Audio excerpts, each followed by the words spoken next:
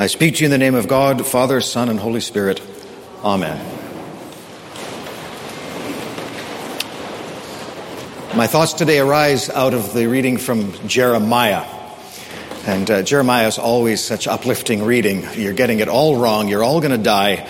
And you never listened to me, did you? So we don't like reading Jeremiah, but of course Jeremiah was proven right, which is why he's in the Bible. And all those other prophets that he was arguing against didn't make it into the Bible. They were the ones saying, oh, don't worry, king, everything's going to be fine. God loves Israel. God would never let anything bad happen to it. And Jeremiah is, that's true, but you've gotten away from the heart of what Israel is. And when you get away from the heart, then you abandon the covenant that is your protection. And so this is a word to the wise. It's stored in the Bible for future generations to reflect on it and hopefully learn from the experience of Israel. The message is very clear. Don't get away from the heart of the gospel, the gift from God that God has given you. God has given you this gift for your well-being. And if you abandon the heart of the gift, then things will go badly for you. So don't abandon it. Stick with it. Stay with the heart of it. And so you have this wonderful image at the end of this reading where Jeremiah accuses Israel of stepping away from the fountain of living water and building for themselves a cracked cistern that can hold no water. And that image is so vivid and so real that it's stayed with us for thousands of years as a result. And so as the generations that follow in faith, we ask ourselves, are we still coming to the fountain of living water, or have we built ourselves cracked cisterns that are not ultimately going to sustain us? Now, there is a very tempting sermon, and I'm going to indulge in it just a little bit, about what's happened to our society, about trading the fountain of living water for cracked cisterns. And the temptation, of course, is the sacred secular, that at one time the church was at the heart of society, now it is not, and everything's going to hell in a handbasket, and see, we told you so. The problem with that interpretation, and I'm on board with the general problem, but my understanding of what we did when we made that trade was that we traded the faith, with all of its flaws, for essentially the self. It's the hippie to yuppie movement that is sort of in the very near past of my own history, where I came of age in the 80s when the term yuppie was coined, where all the peace and love of the 60s and 70s had now turned into the me generation. And so it became very self-oriented. What can I do to get ahead? And how can I make money? How can I have a nice life for myself so that I can go to the retirement home of my choice when I'm done?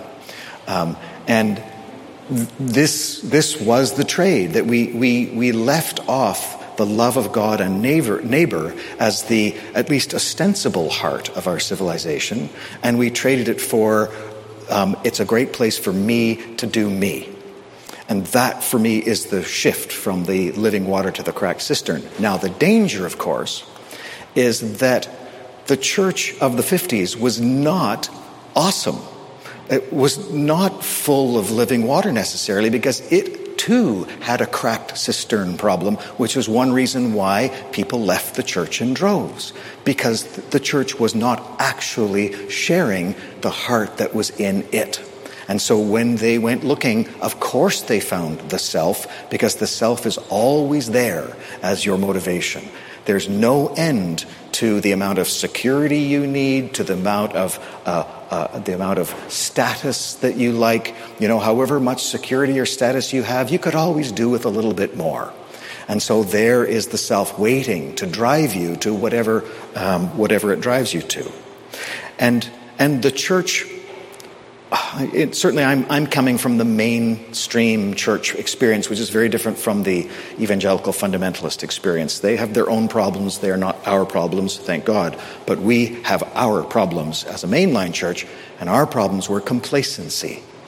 And the cracked cistern that I believe that we suffered from as Anglicans was, we are always going to be here. Jesus Christ is the same yesterday and today and forever. We had that line today, which means that the Anglican Church is the same yesterday and today and forever, and it will always do fine. We will just have our buildings, and the people will come to the buildings, and they will bring their children, and we will baptize them, and we will have youth groups and Sunday schools, and all that is fine. And that, too, was a cracked cistern. And the difference for me is the difference between the culture and the faith itself. That we need a culture. We can't live in community without culture. So culture is the symbolic tool set of community. But when we trade what the culture is about for the culture itself, we trade the living water for the cracked cisterns. And whatever church culture you come from, I speak as a cradle Anglican, this is true of all church cultures, Roman Catholic, evangelical, you name it, that there's a cultural expression, that's the word I'm looking for, a cultural expression of the gospel. I'm reminded of a gal who worked in an evangelical business of some kind, might have been a Christian school or something like that, where the culture every morning of the workplace was you walked into the workplace and said, "God bless you," and the person said, "God bless you back," and that's how you say good morning. And they learned really quickly when they started to work there, you don't say good morning, you say God bless you. And then you're okay, you're one of us. And if you don't say God bless you, then you're not one of us. So you don't really fit in around here. And so the cultural expression became the thing that drove the bus, as opposed to the heart of the ministry that they were doing. So I think you get my point. I think that there's a message here for our society for sure. But when we take that message and complain about the loss of status that the church has had in our society, we are playing that same game. It's not about them, but it's about us. And it's still a cracked cistern. It's that modern conversation about the loss of privilege. And so for me to stand up here and say society is going to hell in a handbasket because it's walked away from the church is a bit self-serving when I'm an elite member of a culture that no longer exists. And there's one icon, I just have to share it with you because I just went to the hospital for my volunteer orientation training for visitation. So if I want to see one of you in the hospital, I need training. And I am now being managed by the volunteer coordinator. When I came here as the wet behind the ears curate at 28 years old, I got a doctor's parking pass. No questions asked. You're a minister in town, you get a doctor's parking pass. We expect that you will be called here at any time of day or night. You need to have parking so you can get onto that floor as quickly as possible and say your prayers. Wow, a doctor's parking pass? I feel like someone special. Thank you very much. I'll take that and I'll put it in my car. Woohoo! I park right there. Thank you very much. And here we are 25 years later, and I'm a candy striper. And I could be indignant about that because don't you know who I am? But what am I serving when I take that attitude? What's important? The living water is the love of others, the care for others. The solution to the problems that plague humanity is that we serve ourselves instead of serving each other. And so if all I care about is going on to that ward and saying a prayer and holding the hand of someone who's in pain and suffering, I don't care if I have to wear a candy striper outfit, because that means I get to go and do the work, and the work is what redeems, not the status. And so for me, that is the icon of the right way to do the Jeremiah sermon and the wrong way to do the Jeremiah sermon, if you follow my logic there. It's dangerous to do a Jeremiah sermon in this context because we as a church have lost a lot of status and we'd love to get it back. Thank you. I would love to get it all back. But that wanting to get it all back is the cracked cistern. That's me doing what's good for me. That's not me what's doing good for the gospel. And the fountain of living water that will feed the church, that will attract people, that will change your life and mine for the better into blessing is that commitment to the heart of the faith, which is to love God and love neighbor. And that's what we do. This is the engine, the worship engine that drives that train. We are here so that we can put ourselves back in the presence of God and allow God to transform us into the creatures of love that we were meant to be. And that's why we're here every Sunday, because we're still trying. We failed again this week. I know we did. And here we are, and we're going to try again. And Lord, help us be the person we know that we are called to be and that we truly are at a deep level.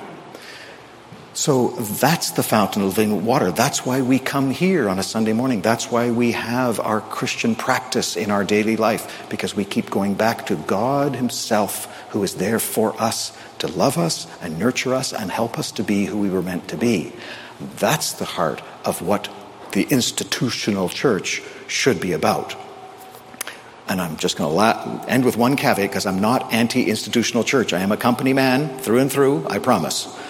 And that's because you can't not have an institution. You can say, we're going to be an anti-institutional church, and pretty soon you've built an institution. So I think that's a fool's errand to try to be non-institutional. You can be non-institutional if you have a demagogue. That's another solution. That's a worse solution.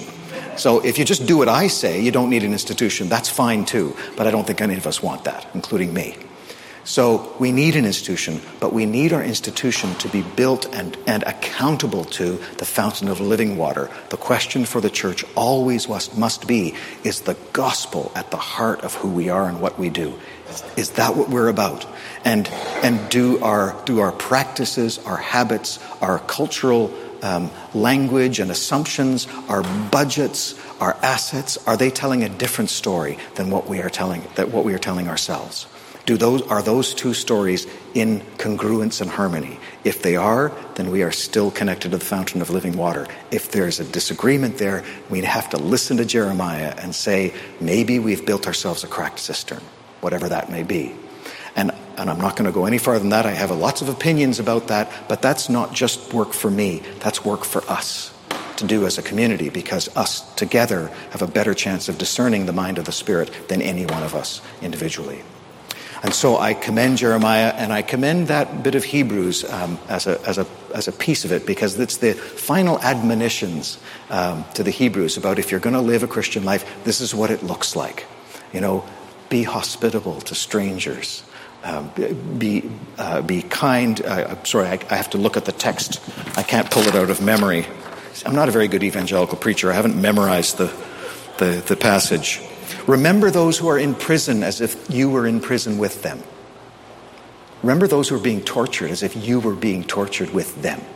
That compassion, and the meaning of the word compassion is it's splankna. It's the gut that is feeling what the other person is feeling, right? That focus on the other and the suffering of others and the care for others, the compassion for others, is the heart of it. Keep your lives free from the love of money.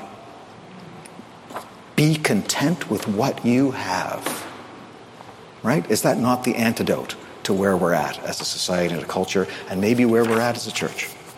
In the name of the Father, and of the Son, and of the Holy Spirit. Amen.